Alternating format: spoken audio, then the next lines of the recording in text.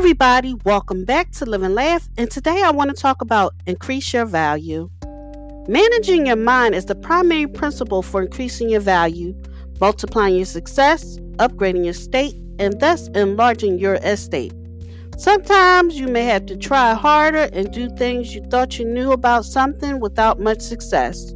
What more can you do? Well, why don't you begin with mind management?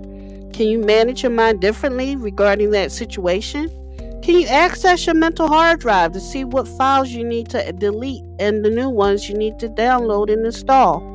Yes, you can, and you should. You can make your life happier and much more fulfilling by making the right changes in the structure of your thinking. Thank you for listening. If you know anyone that could benefit from this, go ahead and share it.